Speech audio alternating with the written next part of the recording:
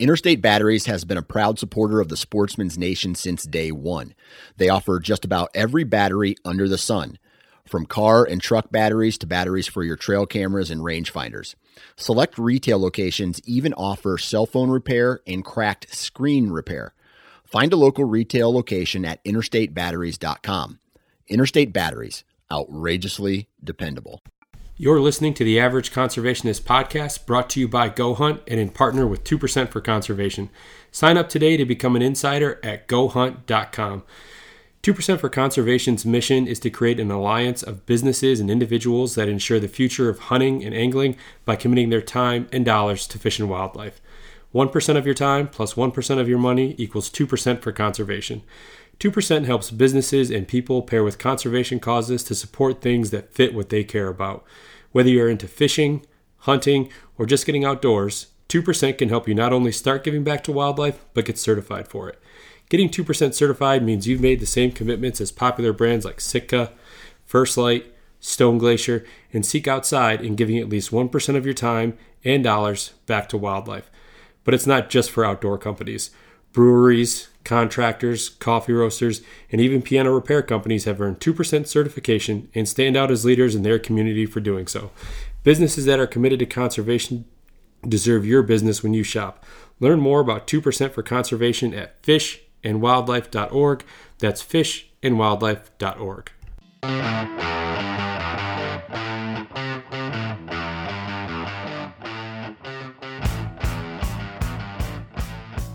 What's up, everyone? Welcome back to another episode of the Average Conservationist podcast, and I'm your host, Marcus Ewing. Today on the podcast, I am joined by Jason Crighton, and Jason is the CEO and founder of Conserve the Wild, as well as the host of the Conservation Unfiltered podcast. For some of you that may not know, Jason actually this year, with his work through his Conservation Unfiltered podcast, won the 2% for Conservation Media Award in the written and audio category. What started off really as a way for Jason to give back and to kind of do his part really on a larger scale has, with Conserve the Wild. He branched out and wanted to really just have a platform, have a way to help spread the message about, the outdoors, conservation and all that, which, started the podcast and has been doing extremely well with it and having a lot of really great conversations with a lot of great guests. Jason and I, throughout the course of the conversation, we get to kind of talk about his path into, not only the outdoors, but conservation, when it was that he decided to kind of take that next step and try to really expand his reach, if you will. And we kind of really get to have a pretty in-depth conversation about conservation in general. What Jason thinks is kind of plaguing or what is kind of the biggest obstacle that we face right now in terms of the outdoors and conservation. And possibly, what we can do to help rectify that. And, not only that, but really just the importance of it, how we can get new people involved and, where, he thinks that kind of the biggest opportunity that we have as hunters and anglers and avid outdoor recreationists, what we can do to help spread that message to those that are maybe not utilizing it in the same ways, or maybe those who just don't really value it the same way that we do. So really fun conversation. I really enjoyed this one. So episode 64, Jason Crighton. Before we get into the episode, though, I want to take a minute to tell you about our partners over at Stone Glacier. If you haven't already, definitely be sure to download the Stone Glacier app, whether on iTunes or Google Play. And if you have downloaded the app, you recently saw that Stone Glacier just launched their first product in the Black Label line. Really sweet jacket that they have coming out. One of the things that Stone Glacier really likes with a lot of their gear, especially like the clothing side of it, is kind of giving you that dual use, that dual purpose. And this Black Label jacket, is no different. It's great for, really any type of outdoor pursuit for hunting. And then also it's a great just jacket that you can wear around town. Serves multiple purposes. And if you're hunting season, in a lot of places starting later this month, early next month, whatever. If you're looking for some last minute gear, be sure to check out stoneglacier.com. They've got packs, they've got base layers, outer layers, they've got different sleep systems, tents, sleeping bags, a lot of cool accessories, a lot of really cool, just kind of everyday wear. You're not going to be disappointed with whatever you decide to purchase from there. So again, check them out, stoneglacier.com. All right, joining me today, I have the CEO and founder of new nonprofit Conserve the Wild, as well as the host of the Conservation Unfiltered podcast, Jason Crighton. Jason, how are you, man? I'm doing great. How are you doing, Marcus? I'm doing well. I'm glad that we can sit down. I've been familiar with your podcast for a while, and then obviously you gained a little bit more recognition with winning the 2% for Conservation written and audio media award this year. So I'm excited to hear more about kind of your story, the nonprofit. Obviously, let's talk about the podcast as well. So I'm looking forward to this. Yeah, I have to say it was humbling and very unexpected. Whenever I had Jared on the podcast, on my podcast, talking about, and that was sort of like the first big announcement from my side that I won. Like I said, humbling and unexpected. I definitely did not expect to be winning that award. Just humble little old me with this sort of hobby podcast I got going. Well, yeah, I was going to ask you. Did you know you were even up for it? Did you know you were nominated? Anything like that, or was it just completely out of the blue? Yeah, to be completely honest, I nominated myself. Okay.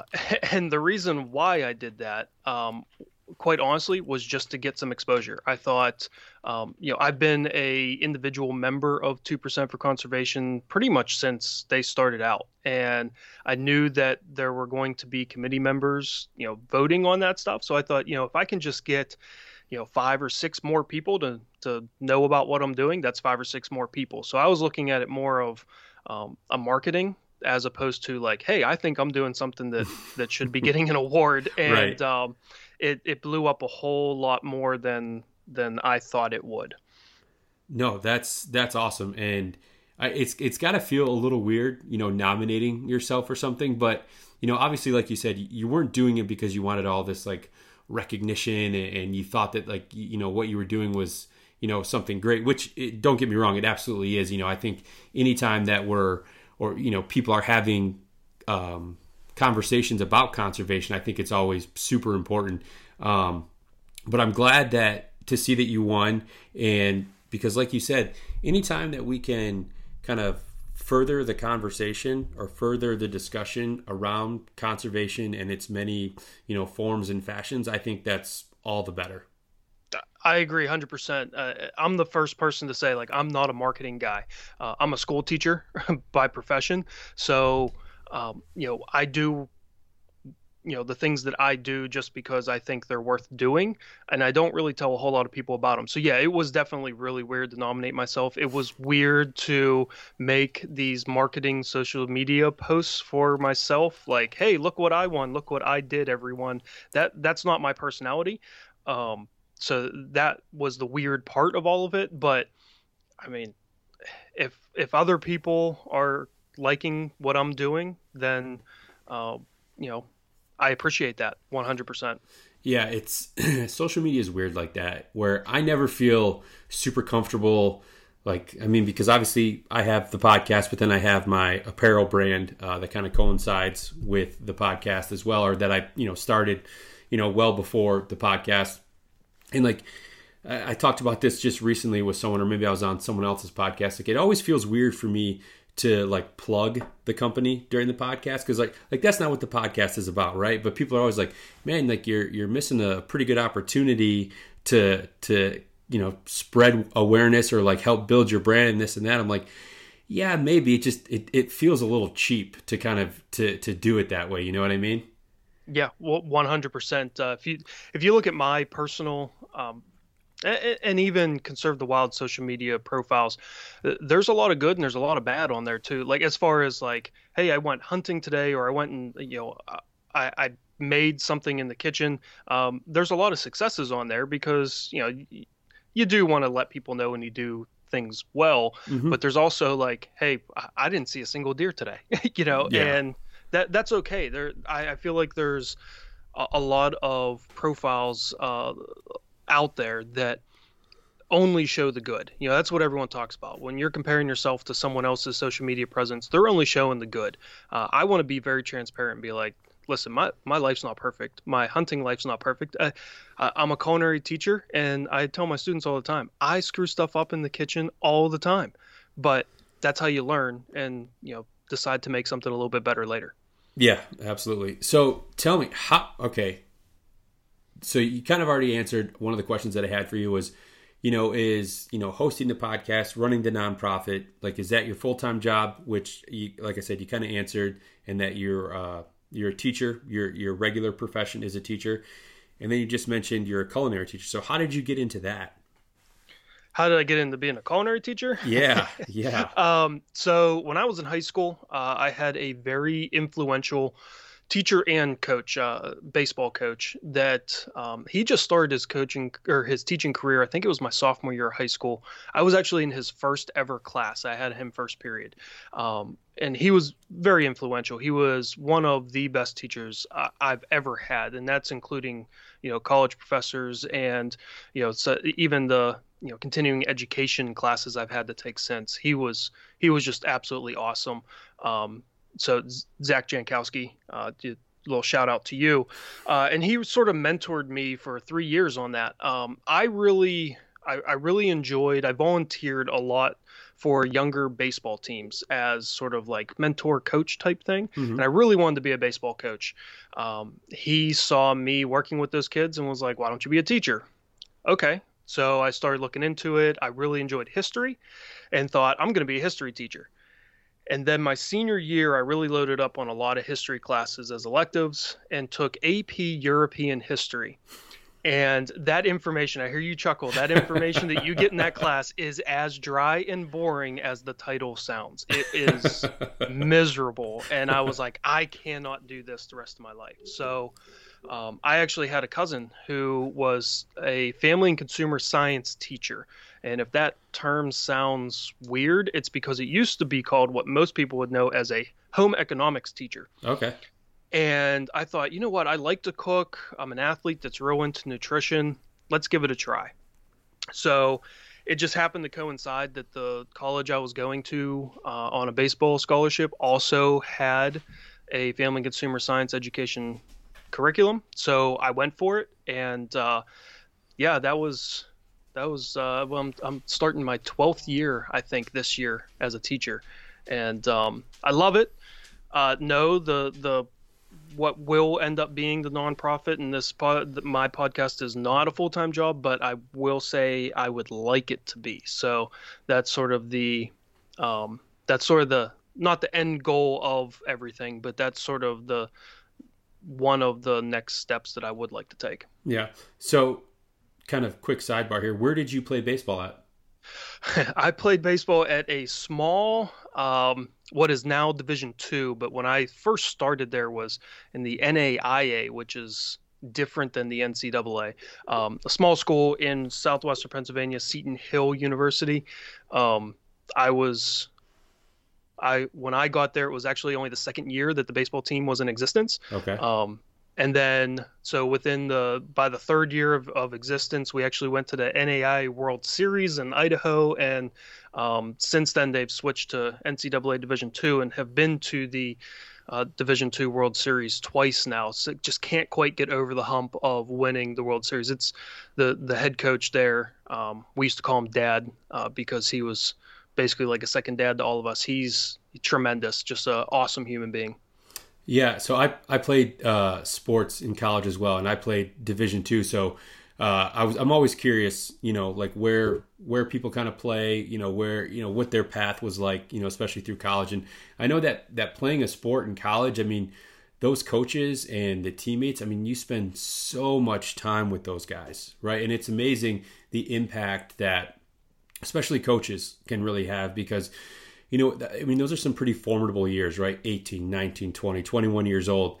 You're kind of learning how to live on your own as an adult, really kind of understanding what it's like to have responsibilities. You don't have a parent there waking you up in the morning, making sure you get to school. I mean, it's a lot of, added or not added, it's a lot of new responsibility, right? And those coaches do such an amazing job of, acting kind of like, a second dad or a second mom, depending on the sport and your coach that you have while you're away, on your own. Yeah, I mean, I feel like I was a pretty good kid in high school, as far as a human being, but I was a little flaky. There were times where I'd say I'd do something and then decide I don't really feel like doing it and just not show up or not do it. And that didn't fly in college whenever you're playing a sport, especially for the coach that I had. So, quite honestly, it didn't fly with my teammates either. So, like you said, it was the person I am now is 100% because of my time spent playing playing a sport at a Division II college that I, chose. And if it wasn't for that, things would be drastically different in my life. Yeah, I can say the same about mine. The accountability aspect of it it's really hard to kind of put into words or to put like a value on, I guess, because you don't realize it at the time, but as you get older and all those lessons and things that whether you were kind of taught them the hard way or not throughout college, they stick with you and they really, like you said, help shape the person that you become as an adult. Yeah, 100%. To the point where, I decided one morning not to go to class, and that weekend, my punishment was running 6 miles, which was not fun. I'm not a runner. No, I don't care I don't care if you are a runner. 6 miles is still a long way to run. So I got to ask, so as it pertains to the outdoors, how was it that you were really kind of first introduced to it, or what did your introduction to the outdoors look like? I am the quintessential traditional hunter. I'm the getting close to now middle age at 35, white male that came from a hunting family. It was my grandfather and my uncle who married into the family, and my dad, who actually was didn't start hunting until after he married my mom. It was going out with them. Spending time at a family property, our cabin, from the time I was 2 years old, and waiting and really wanting to go hunting probably from the time I was 6, but in the state of Pennsylvania at the time, there was no mentorship program. So I had to wait until I was 12 years old. And I distinctly remember turning 12 in February and asking my dad, when are we going hunting? And he, for my first hunting sort of trip, which was really just down the road, actually pulled me out of class. I did not have to go to school on a Friday, which was huge. And we went spring turkey hunting in the morning, which that was not something that my family did, but my dad just knew that, I wanted to go so bad, he needed to get me out into the woods. And while we weren't successful, and I fell asleep because I wasn't used to waking up at 4:30 in the morning, it was so exciting. I was just so happy to be out in the woods and doing something that I had watched my male family members do for years. Now, when you got into high school, and obviously, I'm not sure if you played other sports aside from baseball, but that kind of, the springtime, obviously there's turkey hunting, but it's not like, if you're playing a fall sport where it takes up a lot of time. So did you stay pretty active, like with hunting and the outdoors through high school and into college? Or was it one of those things that kind of, took a back seat to sports and, to just kind of being a regular college kid? So, baseball for me was, 365 days a year. Played in the spring, played in the summer, played in the fall, and then in the cold winters in Pennsylvania, it was spending time, indoor batting cages and things like that. I definitely carved out some time to do some hunting in the fall. Deer was really the big thing for us. So, I did do some deer hunting. I distinctly remember my dad being one of the greatest dads in the world in high school. dropping me off at the high school football game to watch the game, and then not leaving until 10 o'clock or 10:30 to drive an hour and a half to camp, and then waking up super early Saturday morning to go hunting. So yes, it did take a back seat, but I definitely carved out some time to do that. In college, it really took a back seat. I was lucky to get out my first 3 years of college. I maybe only got out 2 or 3 days the entire year to deer hunt. My senior year, I started taking a little bit more time to go out just because my class load was lessened. And then I coached baseball for 5 years after I graduated from college, and I really did not hunt very much at all. And then when I decided that coaching wasn't really how I wanted to spend my time, I got back into hunting. So it's sort of gone for full circle as far as being super into it and then sort of taking a back seat, and then now getting really into it again for the last 8 or so years. Yeah, I'd forgotten about the fall ball aspect of college baseball, because I remember, I played a fall sport, but I remember the baseball team always had like a fall season. And then when baseball was in season, during the spring, we had like our spring practices and whatnot. So yeah, I kind of forgot about that aspect. But was there like aside from just having more time by not coaching, was there anything that kind of got you back into it, or was it just like, okay, I have the time now, I'm going to, get back to spending more time doing it? The biggest thing was having more time. Yeah. Just not having fall baseball games on Saturdays, because in Pennsylvania, up until this past year, you can't hunt on Sundays. Right. So now we can hunt on 3 Sundays. Great. Woo. But that definitely had the biggest impact, was just having more time to hunt. But there was a little bit of a pull there, because I started to notice, not notice, but become aware of the fact that my grandfather was getting older. And once a family member starts reaching in their late 70s, you start to realize that the time with them is finite. It's not going to be forever. So he still liked to go to camp. He doesn't, he only hunted maybe 3 or 4 days a year, but he liked going to camp, even during archery season. So that was time I got to spend with him, and that was, that's definitely the reason why I go to camp as much as I do, is because I get to spend time with family that, otherwise when we're home, we don't, because there's so much other stuff to do. Yeah. And that's one of the things I really love about not just hunting, but the outdoors in general, is the kind of coming together of friends and family, right? I mean, you come from a state with a very rich tradition, with like Pennsylvania when it comes to hunting. I'm here in Michigan, so it's very similar in that regard. I've told this, on a few episodes in the past, like opening day of rifle season, where I grew up, we had no school. It was like this national holiday, so to speak, at least. It's same thing in Pennsylvania. Yeah. So it's a very cool thing. And I agree that you get to a certain point in your life and you realize, right, time is finite, right? Like you can almost like see an end, or at least you're much more aware that the end is much closer than it is further away. So yeah, you want to take all of those opportunities that you can to spend time with, your dad, with your uncle, with your grandfather, whatever the case is, because those are when you get to be, your grandpa's age or your dad's age, whatever, and you look back on your time spent outdoors, those are the memories that stick out, right? When you were, 13 or 14 years old at deer camp with the guys, right? And you were just kind of taking it all in and getting to experience, something that you had watched family members do for so many years. And then you get to an age where you can really appreciate it. And it's almost like, there's a stretch in there where people kind of, at least I know I did, like you almost take it for granted, right? You're like, oh yeah, deer season's coming up. We're going to spend time at deer camp. Everyone's going to be together. This is great. And almost in the moment, you don't take time to appreciate it, but it's not until later when you realize, hey, these days are numbered. Like I need to get this in as much as possible, because this isn't always going to be here. Yeah. Really, it's the evolution of the hunter.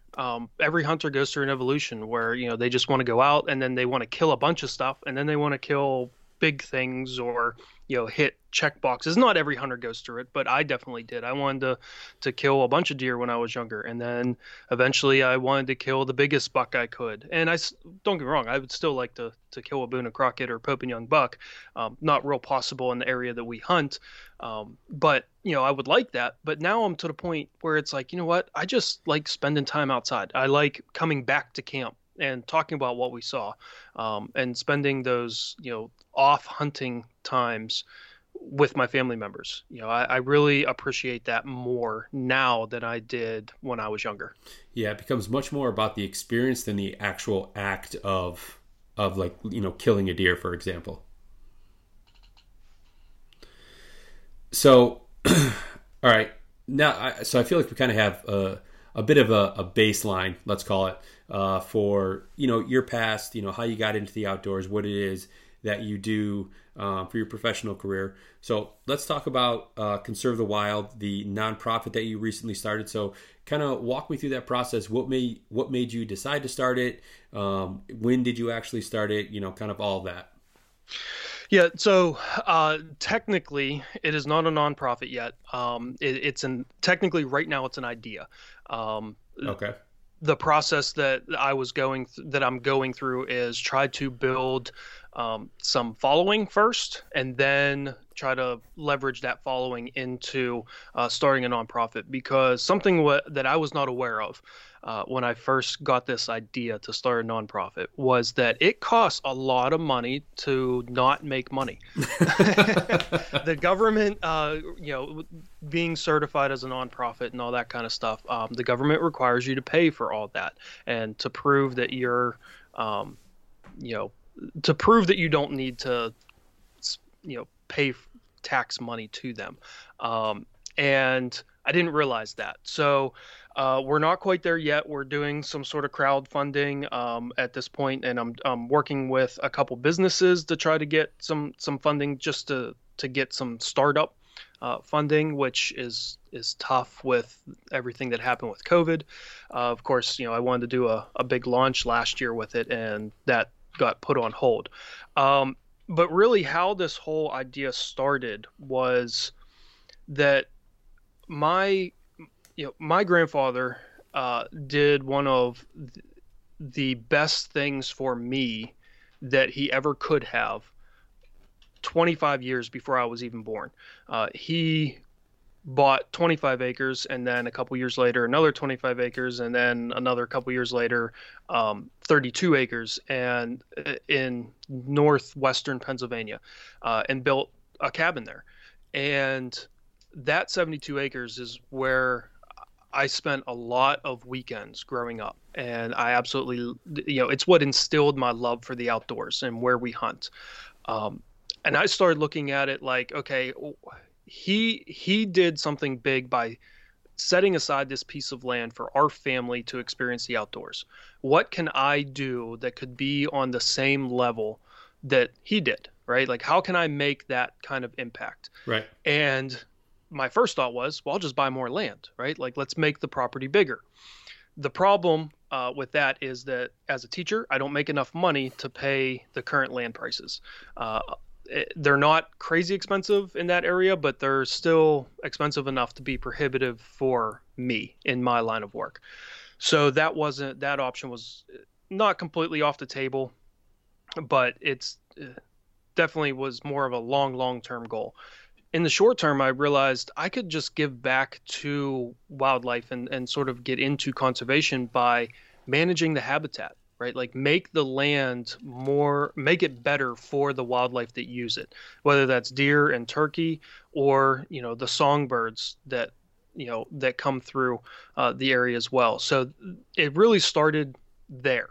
I wanted to learn everything I could about animal biology and about habitat, and really try to apply that to the property. And it only took about 2 years after I planted my first food plot that I watched a yearling, this was early in archery season. So, basically a fawn that had just lost its spots, eating something that I had planted, and walking into that food plot in a way that I wanted a deer to walk into that food plot. I'd manipulated the space so that they walked a certain way, and then I'm providing nutrition to this deer. And I then realized, like, yeah, that's what this is about. It's about making the area better for that herd. And I wanted, as the years went on, where we've continued to do habitat work, planting trees, doing timber stand improvements to provide more forage on the landscape, things like that. I really wanted to up my game. I can only work on these 72 acres. I want to do more.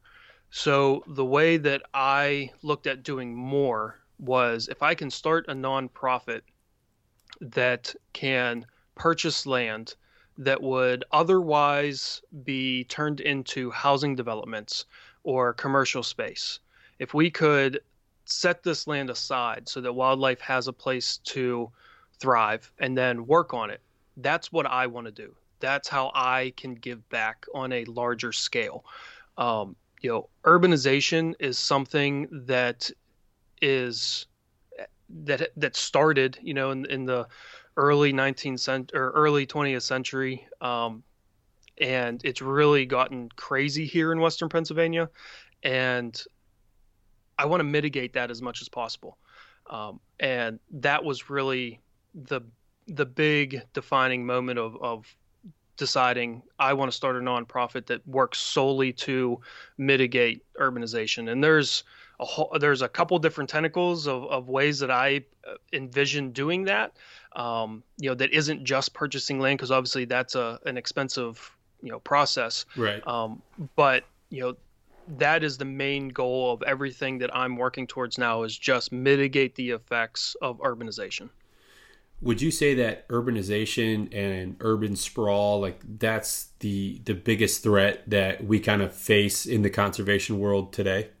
100%. And it's multifaceted. I mean, obviously, urbanization is just it's a placeholder name that has a bunch of different effects. So obviously with urban sprawl, if we're taking up more land that the wildlife would typically use for human use, then that's going to negatively affect the wildlife. So that's where purchasing land to sort of keep in a conservation easement style would benefit those wildlife. But then also urbanization in the effect of just more people, a greater percentage of people living in an urban center, that affects how they view nature and how they view wildlife. If you're, for example, living in downtown Pittsburgh and you don't see deer and coyotes and turkey and hawks on a daily basis, you're not going to value that wildlife as much as someone like myself who grew up in the outdoors and saw all this wildlife. So that is where the podcast really comes in trying to reach more people and really try to explain to them the benefits to the outdoors and the benefits of wildlife, and why we need to, even if, obviously I want to do things that are going to make the deer population healthier because I hunt deer, but I also want to do things that are going to make the peregrine falcon population healthier. That's going to make the the bee population healthier as well, because all of it's interconnected. We are not separate from wildlife. We are intermingled with wildlife and with nature. It's all one big ecosystem. We're just a small part of it. And if we continue on the path we're on, I really feel like we're going to hit a point of no return. And that's very scary to me. Yeah. Isn't it weird that, or how, like you just said, we're all part of this giant ecosystem, and we are just a small part, but we're also the most destructive part of that same ecosystem.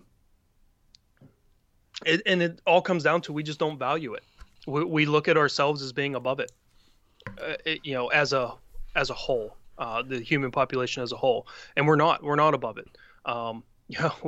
We've had a lot of insect die-offs. We've had a lot of problems with bees, and all of a sudden, the almonds that you buy at the grocery store that you think, that it's just almonds. They're always there. Well, now they're either not there or they're vastly more expensive, all because, I'm going to spray my yard with herbicides and pesticides and contribute to bee die off. So, I mean, this is probably a kind of a tough question to answer, or, I'm sure there's a lot of kind of moving parts to this answer to this question, but like, how do you think we combat, I don't want to say combat that, but how do you think that we change that perception, right? With people who are just, who just don't care, who just don't value, wildlife and wild places the same way that, people like you and I do, who grew up, learning to appreciate and kind of having those experiences in the outdoors. How do we get that message or that same thought process across to, people on the other side of the fence, let's say? Yeah, there's a lot of moving parts. But to me, it's very simple, and I'm biased in this because I'm a teacher, but it's education. And part of education is experience. We need to provide experiences for people who otherwise would not get those experiences, so that they can experience wildlife. They can experience the outdoors. And when someone does that, they're going to gain a greater appreciation. My wife is wonderful, but she is a suburban kid. She's not as outdoorsy as I am. She'll go in the outdoors with me from time to time, but she's not going to live there. That's not, that's a different personality type. But every time that we go out together, that we're in the outdoors, I can see her level of appreciation get a little bit bigger for wildlife in the outdoors. And she's exposed to it a lot because of me. Think about, the kid that lives in a downtown city center that doesn't have the means, doesn't have transportation, financially can't get any, get out to an outdoors setting,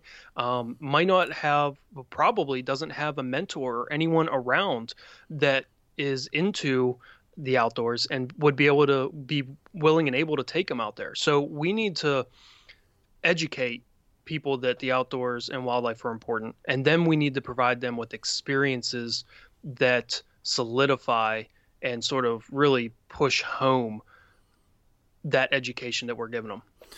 Yeah, that's a great point, and I could not agree more with you. I mean, just kind of my own, I guess, story in regards to that is, he was the best man at my wedding. I met him in college from a very suburban area. Really, almost like, a polar opposite upbringing of what I had. And we were probably in our mid-20s, I would say, at this point. And somehow we got on the conversation or the topic of deer. But he did not realize that every year deer drop their antlers, and then, springtime, early summer, that they grow back. He did not, he just couldn't wrap his head around that. And, I just took for granted that everyone knew that, right? Oh, geez, that's common knowledge. But if you're not exposed to it, you don't have those experiences, that education, you don't have any of those things. How would you know that, right? If you've never seen a lot of deer in your lifetime, or, deer that you've seen are, primarily doe, let's say, you never see the difference. Or, if he sees a deer in October, or if he sees a deer in, March or April, how does he know the difference between the two if everything he's ever seen doesn't have antlers? Or if he sees it in the fall, it's only got antlers, so he just assumes, well, if I see the same deer again, or another deer with, I see another buck, it's probably the same one. The antlers just got a little bit bigger this year. He didn't understand that. And I think it's scenarios and instances like that where I need to take a step back and be like, wow, there are a lot of people who don't have that same level of experience or knowledge that I'm fortunate enough to have, and I need to do all that I can to help them understand and just like you said, educate them on kind of the ways of nature sometimes. Yeah, because I'm exposed to it a lot, I have done a lot of episodes, and I'm a big proponent of the R3 movement, right? The recruit, reactivate, retain for hunting, because hunting numbers, according to the studies, are dipping. As I've talked to more people, both experts and just the sort of general public, what we have defined as R3 engagements are not working, and it's because we're not applying it to the correct type of person, right? I'm a member of Pheasants Forever. I'm going to be, taking my dogs to our local chapter's youth pheasant hunting day, this year, in a couple weeks, and I know before I even get there that the kid that I'm going to be paired up with, his dad already probably hunts. That's not a kid that we need to inspire to hunt. His dad's already doing that. Right. We need to go after the people that don't hunt already, right? If we want to increase our numbers, why did I start hunting? Because my family hunted. Why does my brother-in-law not really hunt? Because his family didn't hunt. He just really started hunting whenever I started dating his sister, because now all of a sudden he saw someone doing that. He was exposed to it. So we need to look at the non-traditional potential hunter, and we need to try to get them into hunting. And that example can be 100% extended to every other aspect of non-hunting outdoors, right? We need to go into city centers. We need to go into towns. We need to go to the kids and adults that you wouldn't think would be into hiking or climbing, and expose them to it, because you never know. They might decide, hey, I really want to do this. Yeah, and what's really cool, and on that same note, is seeing some of these organizations like NDA, for example, who started their Field to Fork program, that's getting a lot of these, people who haven't been exposed to it or haven't had the means to be able to get outdoors, and pairing them with mentors, with people who have grown up living that lifestyle, and exposing them to the outdoors, and exposing them in a way that they can retain the information, right, and show them that it is much more accessible than maybe they originally realized, and hoping that you do retain those people going forward, and that there's this trickle down effect that then if you're mentoring someone who doesn't come from a hunting family, and then you get them involved, and it sparks this passion for them, maybe it trickles down to their kids, or maybe their brother, or their father, maybe he gets exposed later on in life. I mean, there's all these great benefits that can come from exposing the non-hunters or the non-outdoor enthusiasts to the outdoors. Yeah, I mean, every hunting conservation organization has come up with something to further that cause. You mentioned NDA with Field to Fork. Pheasants Forever has their Women on the Wing. That is the kind of stuff that we need, and those are the kind of people we need to entice to come into our community. And then we need to take it a step further. We need to also educate the existing hunters on why this is important, right? Because a lot of existing hunters think, I don't want more people in the woods, because that's just more competition. Or, I hunt to spend time with the guys. I don't really want a woman around. We need to educate them on why it's important to expand the type of person that's also taking part in these activities. Yeah, absolutely. I mean, that education prong of getting new people involved, it has so many different branches to it, right? It's not just the non-hunter, right? It's the current hunter. And I think that we're fairly fortunate, and let me know what you think about this, is we're fortunate in the aspect of, a lot of people who are doing this mentoring, I feel like are people kind of like around your and I's age, who have kind of experienced old school hunting with growing up, and then seeing how things have kind of transitioned a bit to us kind of being the voice of hunters and anglers and outdoor enthusiasts, and using us as kind of that springboard for the I guess the non non-participants, let's call it. Yeah, I mean, don't get me wrong. There's times that I just want a weekend with just, my dad, my uncle, and my grandfather, the guys. Right. Because there's something cathartic about that experience. But I also realize, like you said, our generation of hunters also realizes the importance of getting non-traditional hunters into the hunting space. So while I'm going to make time for, guy time, I'm also going to make time for non-traditional time, and that's not necessarily hunting with someone that is a non-traditional hunter. That can be tough with schedule of modern society. Sometimes it's just talking to someone about wildlife or about conservation or about hunting, like you said, that doesn't know, and just sort of trying to, even in a brief 5-minute conversation, trying to throw little educational tips out there for them. Yeah, absolutely. And I think that with the day and age of social media and the internet and all that, I feel like it's much easier, or it's more conducive to helping spread our message to a larger audience. I mean, sometimes that's, to the detriment of hunters, because, sometimes there's bad apples in every group, and the wrong message can get spread to the people that you're trying to reach. But I think that we can certainly do a lot of good with that as well. Yeah, that social media is wonderful and terrible at the same time.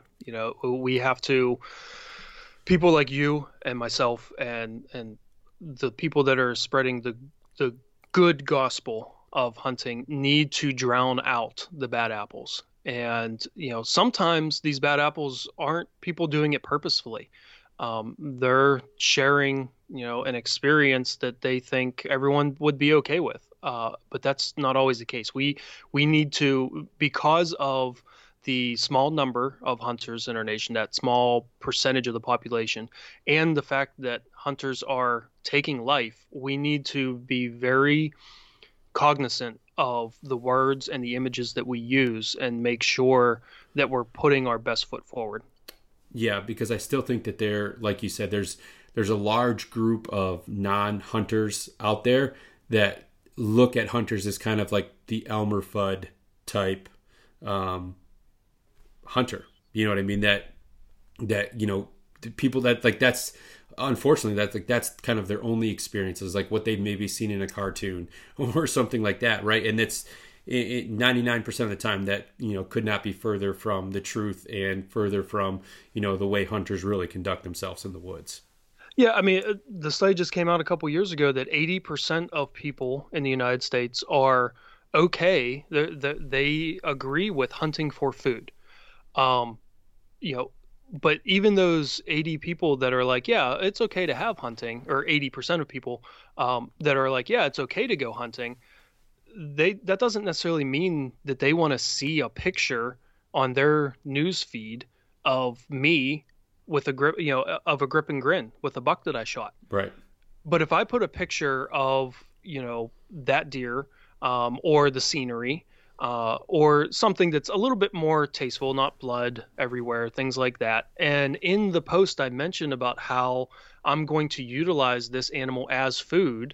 And then typically, especially when it's on Instagram and I have more than, 240 characters or whatever it is, 140 characters, whatever it is on Twitter, I also mentioned that every pound of this venison that I'm going to eat is 1 pound less of beef. So that's theoretically better for the environment. When you can explain all the depth that goes into hunting, it makes people a lot more comfortable with the fact that an animal had to die. Yeah, absolutely. I could not agree more with that. So kind of sticking with, spreading the word and everything. I mean, so what was it that made you decide to go ahead and start the podcast? Or was that always kind of like a branch to eventually starting the nonprofit and kind of helping do your part to spread that message? I mean, I know you've been doing it for, you've got close to 100 episodes somewhere in there, I believe. Yeah, almost up to 100 now. So, go ahead. Yeah, no, podcast was not even close to on my mind. I'm a big podcast listener. I probably listen to close to somewhere between 15 and 20 hours of podcasts a week because I don't listen to the radio, right? I don't need all those ads on the radio. When I'm doing housework, yard work, driving, I'm always listening to a podcast. That's just sort of my thing. The outreach that I originally started with and has taken a back seat since I've started a podcast because it was much more of a time commitment than I realized was a blog. I decided I would do a blog. I quickly learned that takes a lot of time because I'm not an English major. So it takes a lot of refining of what I'm trying to say for someone to understand the point I'm trying to get across. I'm a talker. I teach, right? Like I can stand in front of my students for 40 minutes and feel like I didn't quite get all the words out I wanted to get out. So a podcast just sort of seemed natural for me. I can just talk. I thought this will be easy. I'll just get a microphone, I'll talk, and no problem. It'll be quick. I can get the information out much easier. It is easier, but it's still just as time consuming, especially in the format that I've tried to build my podcast around. Like you have, trying to get guests on. There's a lot of scheduling issues when it comes to that. Yep. Trying to get guests that aren't locally available was tough in the beginning, has become easier now that everyone is well versed in video conferencing for work now, thanks to that wonderful pandemic that we've been going through. Right. And then, it's still research beforehand, researching the guest, researching the topic, making sure the questions I want to ask are relevant. So the time commitment's still there. The reason why I've kept doing it is because, one, I enjoy talking about all things conservation and hunting. I think my wife enjoys that I have a podcast because now I don't talk to her about it quite as in depth, right? We talk about other things now. Sure. But the other reason too is that literally everybody that I've reached out to be a part of my show has been nothing but wonderful. Even the people that have said no because they don't have the time are still cordial about it. And just the people in the conservation community are just absolutely wonderful people, and that's just kept me going. It's a fun hobby. I enjoy learning the information I'm learning, and everything from learning about the Field to Fork program from Hank Forster at NDA to learning about how we can train dogs to help us in conservation. For detection of species. I mean, all this stuff is just fascinating to me. And now I feel like I have a front row seat to all this information. It's quickly turned from something that wasn't even on my radar to something that I don't foresee myself stopping anytime soon. Yeah. And that's, I want to kind of echo the same thing, is the people that I've been able to speak to. It's great, and the stories of people out there and the work that they're doing for conservation. I wish there was as many podcasts about conservation as there are about hunting whitetails or hunting elk or something like that, because those are almost a dime a dozen anymore, right? There's so many of them out there, and I mean, outside of maybe a handful of podcasts, I mean, how many are really dedicated to conservation and talking about what everyone should be aware of, or should be top of mind to some degree for any type of outdoor recreationist. Yeah, I mean, those hunting ones, I mean, those are the sexy things, right? For people that hunt. We want to learn how to shoot the biggest buck or catch the biggest fish. I mean, those are the sexy podcasts. It's like the true crime podcasts for a lot of people. Those are the sexy ones out there. The educational ones, I mean, once you get out of school, do you really want to go back to school? Unless you're interested about that topic, I don't blame people, but I'm right there with you. I wish there were more people doing podcasts on conservation, or at least interweaving conservation topics into the outdoor topics that they're covering.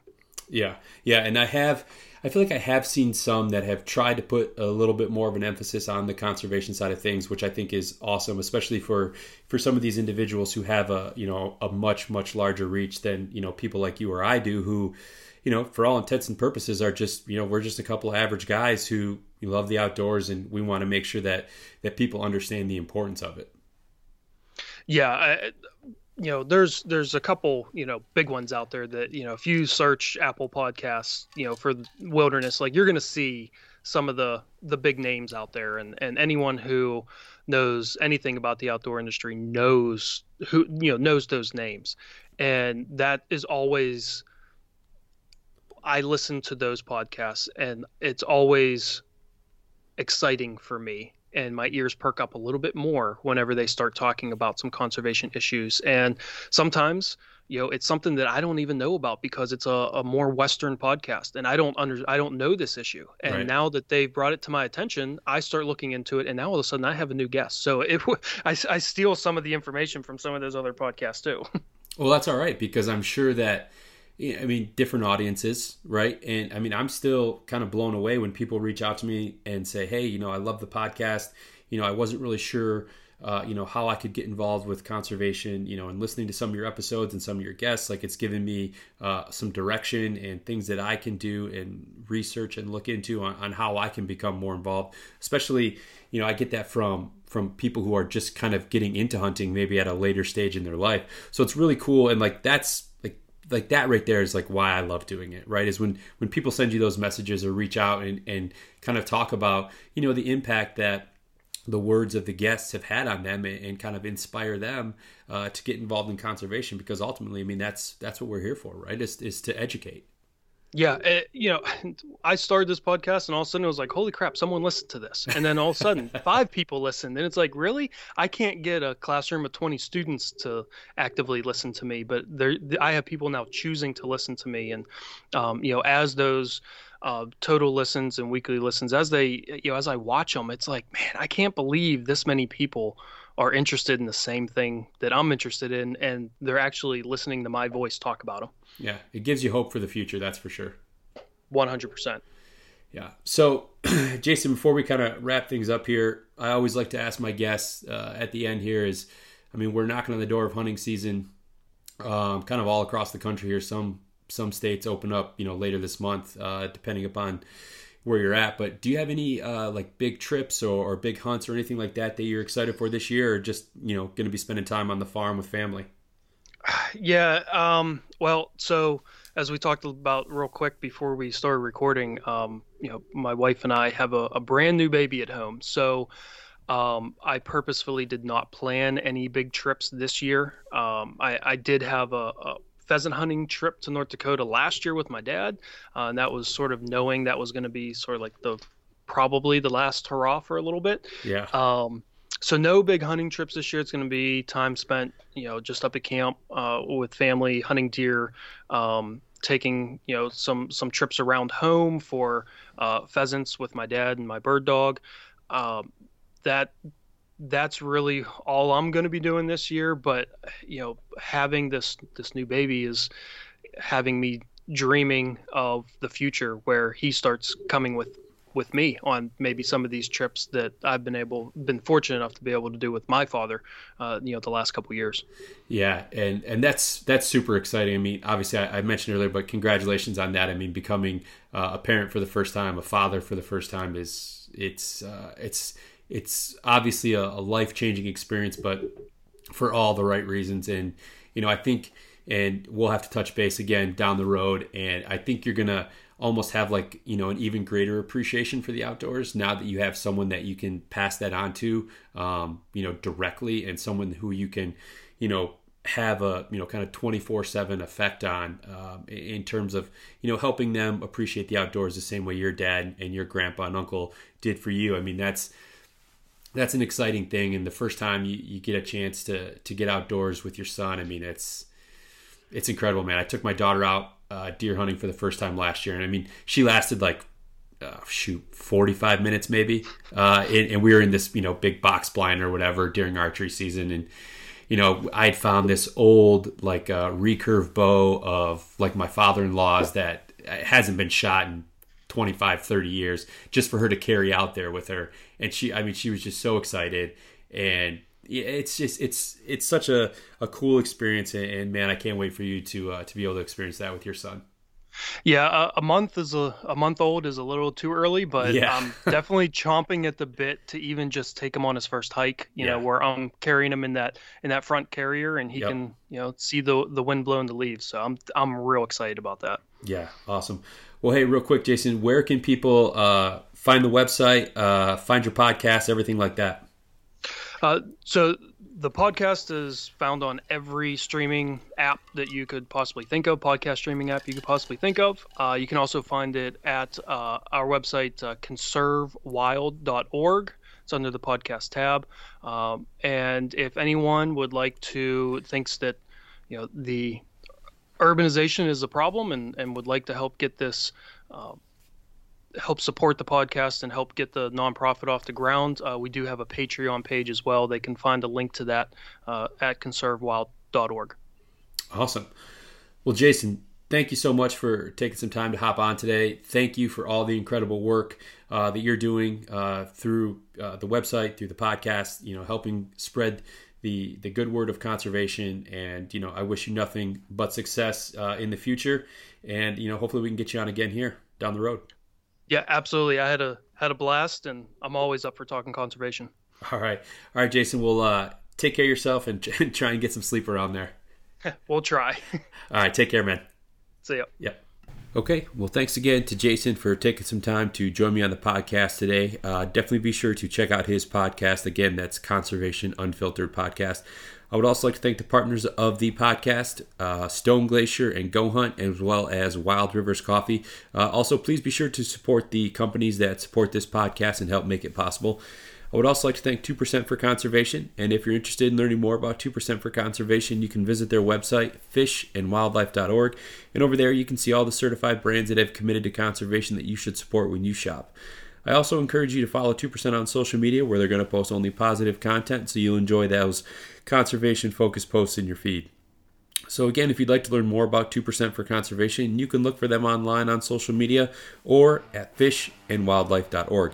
Thanks for joining me this week, everyone. Hope you enjoyed the conversation with Jason. Remember, stay safe out there, and conservation starts with you.